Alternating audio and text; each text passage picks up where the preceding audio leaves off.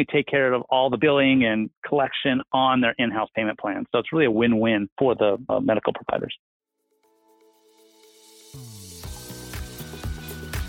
You're listening to Payments Innovation, a podcast dedicated to helping business leaders navigate today's global digital economy. Looking to learn about the latest innovations within fintech and payments? You've come to the right place. Let's get into the show. Welcome to another episode of the Payments Innovation Podcast. This is your host, Brady Burkett, and today I'm joined by Scott Greist, founder and chief operating officer of Prima Health Credit. Scott, welcome to the show. Thanks, Brady, and thanks for all listeners taking time out of their day to listen. Appreciate it. I'm excited to have you on today, Scott. You have a long background in fintech. So to kick things off, it'd be great if you could share with our audience a little bit about that background, things you've worked on in the past.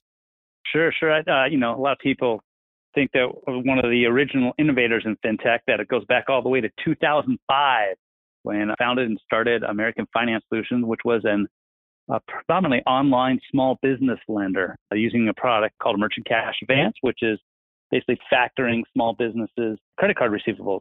So, for example, a pizza shop, their oven goes out and they need $20,000. We'd give them $20,000 and then they would pay us back, but they'd never write us a check. We would take 10% of every credit card swipe in their business until, let's say, $22,000 was paid back. So, for example, someone comes in and spends $40 on pizzas. Instead of that pizza shop owner getting $40 the next day, he got 36, and we get $4 right off the credit card machine. And as soon as the $22,000 was paid back, we would then turn off our 10% split, and he'd get the normal 100% of every credit card. And did that until 2015, and sold that to a North American Bank Card, which is the fourth largest credit card processor in the nation. So it was a great run, and still there, helping manage it in the business. Yeah, I want to jump in here and ask you a few questions about that business because today we have Merchant Cash Advance companies popping up. I think it's a very popular business model now with the rise of e-commerce. But back in 2005, I would imagine you're ahead of that trend. So was Merchant Cash Advance a popular business model at the time? No, it wasn't at all because 2005 to 2007 we had good steady growth. And then in 2007, everybody, mortgages started blowing up. Everybody got into the game. And then I would say there's probably 80 competitors at the end, at the end of 2007. And then obviously the big recession of 2008, and only 5 of us survived. On deck, a company called Rapid Advance, Business Financial Services, GRP, and AmeriMerchant. So only 5 of us survived because back then it was a Wild West, There's almost no underwriting. If you just owned a business, can send a few bank statements, you got $40,000, $20,000, $100,000 in business financing by just signing the name. So, and it was crazy back then. Were your customers at the time primarily brick and mortar? Yeah, it was almost all exclusive brick and mortar. Very few people did e-commerce back then. Okay. Yeah, definitely for sure. And after 2010, started to go more in the online. It makes total sense with the way online commerce has sort of trended. But just curious, how Merchant Cash Advance, if you could explain how that fits into the regulatory framework around lending in the U.S., because it is sort of a alternative lending model. If you could talk a little bit about how you guys were able to operate. Sure. Well, first off, it's a business-to-business factoring contract or sale of receivables. Since we're purchasing a set amount of future credit card receivables, it's not a loan. It's actually a sales transaction. So, for example, we give a guy $20,000, we're purchasing $22,000 of future receivables, and we're taking that split off his credit cards. So we don't know how long it's going to take back. We expect it to take 6 months, which is about the average term. But most guys, they use the funds and they improve their business, put it into marketing, add a patio to their restaurant, whatever. They pay back in 5 months. Or if they're going in the slow season, it could take them 8 months. So there's no APR for that, right? Because we don't know how long. There's no set term or duration. So it's done, which is quite prevalent, in big business, manufacturing, things of that nature. It's been around for, and actually thousands of years. But we were the first guys to bring it to the small business capital. And it happened, got really popular because in 2008, banks just shut down, and they still have shut down their doors to small business owners and financing. It's virtually impossible for a small business guy to get a loan unless he has significant assets. So I think that's why you see the incredible rise in popularity. I think Square's doing about $400 million a quarter now in financing. So it's gotten extremely popular. Shopify just announced that they will be doing financing as well. Yep. It's getting a really crowded space. You got On Deck, run by Noah Breslow, which does a great job. And, he was the first guy to really go into the e-commerce business. Then obviously, Square jumping in. Stripe has just announced they're offering it now too, and they beta tested it. So it's going to get super competitive here in the next 12 to 18 months. And so, touching on how competitive it was in 2007 and how competitive it's becoming once again, how do you differentiate yourself in the space? Is it about the data model you have to onboard customers? Is it about your speed to deliver the loan? How do you get in front of the customer and convince them to use your service?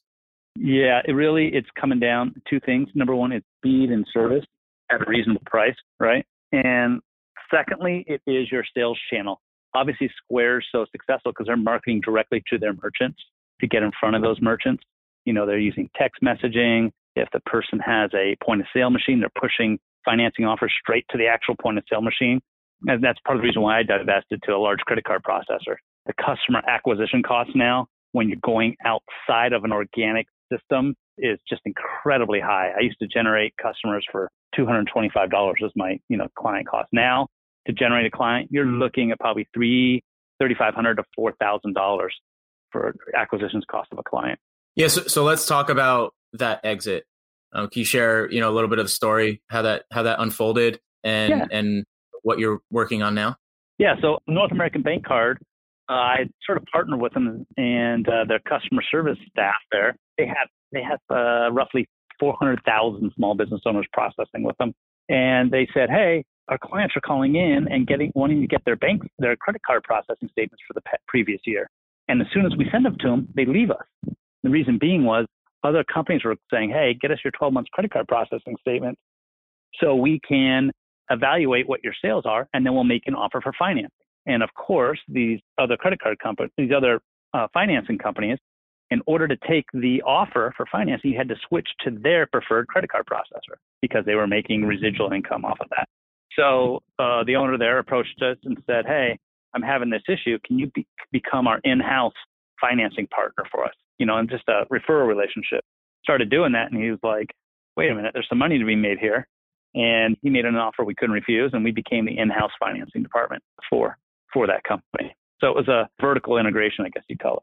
Got it. And did those similar types of acquisitions take place across the industry? There's a few have happened across the way, and then a lot of guys have been have homegrown theirs, like Square, Shopify. So there have been a few others though that have happened. And you're still working with American Finance Solutions. It's sort of taking a step back, but you're now working on a new venture. Can you share a little bit about that? Sure. Yeah, American Finance Solutions rebranded as North American Bank Card Capital. And I just, I'm there as the managing director, make sure everything runs smoothly. But since then, in 2019, got back together with Brendan Kensel. We had a company way back in the day, right out of MBA school in 99, 2000. And we started Prima Health Credit, which is a fintech startup concentrating on patient healthcare finance. If anyone knows this space, it's currently dominated by the 800-pound gorilla called Care Credit. They generate about $12 billion a year in elective care financing. So think dental, orthodontia, cosmetic surgery, LASIK, or financing high deductible out of cost pockets for patients. And they've been around forever, decades. And there's been innovation in the space. You still have to sit down in front of your treatment coordinator in the dental office, and they type all your information into a terminal, and then you get kicked out an offer, and it's all done with paper. So we thought it was a great way to disrupt that space, leveraging sophisticated risk scoring algorithms, obviously pushing applications and contracts of mobile devices and iPads and things of that nature, and really bring that market into the new century. Yeah, it makes sense. What drew you to the healthcare space? Really the opportunity to be disrupted. Looking at it, it's like, wow, this space is ripe for disruption. If you can figure it out, you can quickly scale across. You can quickly scale the business. It is a well-established market. In addition, with the consumer loans, there's a secondary market to then finance them, either using forward flow agreements or packaging them up and selling them, via securitization. So it seemed like a market that was ripe for disruption and not that difficult to figure out, quite honestly. Yeah, I mean, we hear all the time about ballooning healthcare costs, and obviously patients need access to money to pay for procedures. Yep. So curious, are you going to the consumer directly? Are you going to doctors to try to sign referral partnerships, or how are you approaching the market? Yeah, we're approaching it by signing up the medical providers themselves, whether it be the dentists, the orthodontists, things of that nature. And then when the person gets done, they're sitting in the chair. Hey, you need a root canal. It costs $2,000. And of course, we all know dental insurance doesn't cover virtually any cost. Maybe it costs $250. They say to the patient, hey, we got your amount you need to fulfill is $1,700. We can either take check, cash, or convenient monthly payment plans through Prima Health Credit. So they're selling it through for us to the actual end consumer. Okay. And on the back end, are you partnered with banks to actually do the origination? No, right now we're using our, we raised money and we've funded so far roughly 1.5 million. So we've been using our own balance sheet on it. And then we're funding the prime loans. Then we allow the doctors, then if we can't give an approval on prime, we allow them to balance sheet themselves and the subprime loan. So the doctors a lot of times will say, hey, it's great that you're, balancing the prime, which we approve roughly 50 to 55%. But what about the bottom half of the stack? We still want to be able to give those patients financing, but we don't want to handle the billing and collections and everything of that nature on it. So what we do is then we still service the loan's in our name, but we service it on the back end for the actual medical provider. Okay. In reality, understood. Yeah. So because in reality, if you go in, the doctor's already paid for all the marketing costs to get that patient in the chair, right? That dentist or that orthodontist. And it doesn't cost him much more in incremental costs other than just maybe a little bit more material for the actual braces or the actual filling, whatever's being done. So they want to keep that patient in there, and they're willing to take the chance on the client. And they currently, a lot of times, have in-house payment plans. And doctors, they hate administering those payment plans because they don't run credit on the patient. They don't know how to do billing. They don't, a lot of them still send out paper statements versus setting the person up on an automatic ACH debit. So we offer really a full solution, the full stack for the doctors and dentists, because now their staff only has to be trained on one system versus having our competitor Care Credit plus a back end of the house. And we take care of all the billing and collection on their in-house payment plan. So it's really a win-win for the medical providers. Yeah, that's really interesting. So not only are you doing some of the actual lending, but you're effectively providing a tech stack for the doctors to manage their own, which I'm sure is interesting to all the investors out there. The fact that you have that component as well. Yeah, and I think it'll grow too. I mean, we have full, really, really beautiful back-end reporting too for the doctors, which they don't have when they have on their in-house payment plans. They can check their delinquencies, they can gauge their portfolio, and we tranche it into different sections so they start taking a little too high losses with people like sub 550 FICO. They can, choose to curtail lending to that space on their balance sheet, or maybe keep the term at less than 6 months, 12 months, whatever they feel most comfortable with. So they're really, really enjoying it, and we're getting rid of the headache of their staff managing payment plans, which they hate doing. And most of these people that work in these dental offices don't have MBAs. A lot of them don't have college degrees. They have their medical degrees, and they're just not versed, and they hate dealing with the finance part. They love taking care of patients. So we're getting a lot of traction and building fast. We started when we launched in January, got the system ready, went live in August. In August, we did $10,000 worth of loans in August. In February, we'll close out at 1.2 million. So we've seen some really good growth in the past 7 months. And are you seeing a particular uptake from any sub-segment of the medical industry? I know you mentioned dentistry a few times. Are you seeing? Yeah, and a new spot we're seeing, which is sad on the state of the U.S., is addiction treatment. we are seeing a lot of people in addiction treatment are coming in and wanting to use our system. We're not comfortable yet in addiction treatment in lending on the prime side yet because we don't understand the space, but the addiction treatment centers are coming in and saying, hey, will you just manage it as a payment plan across everything for us? And we'll take the risk. We just want you to handle the onboarding of the client, the managing, the billing, and things of that nature. Because, to get sober, a lot of these places with the opioid epidemic, it's costing families $20,000, to get their loved one in for care. And, most families, unfortunately, a lot of times, it's not the first time entering treatment as well. It's the third or fourth time. So we found a great little niche market there in that space. And it's also really rewarding for our staff because we're helping people, save loved ones, save lives, and, help people get back on track to lead a productive life.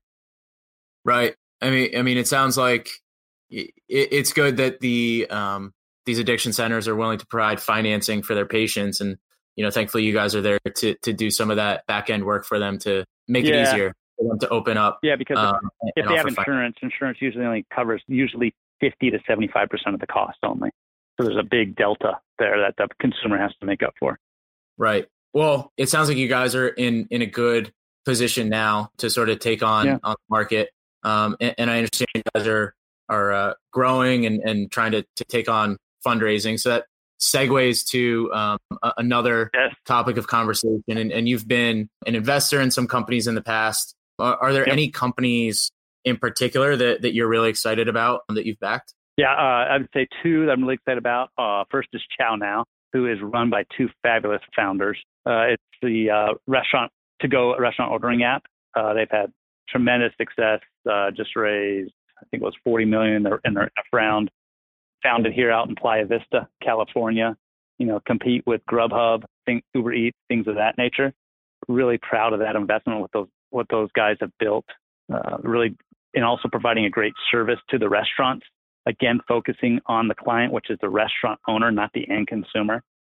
Their model is instead of taking 12% of each order, which is like Grubhub does and Uber Eats, which just kills a margin on restaurants, they charge a flat fee for the month and then a small percentage of the order volume. So a lot of their restaurant owners are seeing savings of $8,000 to sometimes even $20,000 a month as they can wean off Grubhub and these other platforms and go and create their own system. So it's been a really nice play and real help building a really good, repeatable, scalable client base. So if anyone's interested in that, they can look it up. And the other one I'm proud about is Rain Local, which is a mobile marketing commerce app, which is basically just uses geo-targeting on mobile online ads. And they're having a lot of success in the banking and automotive industry. For example, what they do is Midas will geo-target their competitors at Jiffy Lube, and they will, through the platform, they can push mobile marketing in terms of banner ads, sometimes text messaging, Waze ads to a person who is sitting at one of their competitors at Jiffy Lube. If the phone's been sitting pretty stationary for more than 5 minutes at that Jiffy Lube, they'll push them an ad that says, hey, come over to Midas and get an oil change for $9.99, which is pretty amazing. And the conversions there are just through the charts. It's crazy. I can imagine. So you have experience as a founder multiple times, have operated a business and exited a business. How are those experiences impacting the way you invest? Not only, picking who you invest in, but also how you interact with those companies. It really comes down to, the leaders in the team. Honestly, who is the founder, who they surround them with is way more important than the idea. I think in my investment philosophy, you can have a decent idea and just execute the hell out of it and make it a winner. And that's a way more sure bet than someone who has a great idea, but either number one has zero experience in operating a business or just isn't that strong. That's always a recipe for disaster. So actually being an operator in the trenches and knowing who that operator is, knowing that they have the gut, the determination, the dedication, because hey, scale a business and build it, it's not easy. It's really, really, really effing hard. And it takes a special person to be able to do that. So always investing in who the player is, not the game. Yeah, it's an interesting thread that's sort of tying all your experience together. Obviously, a lot of experience in lending, but through your investments as well, just working in the technology space and understanding how to grow and scale a company. Scott, do you have any other thoughts?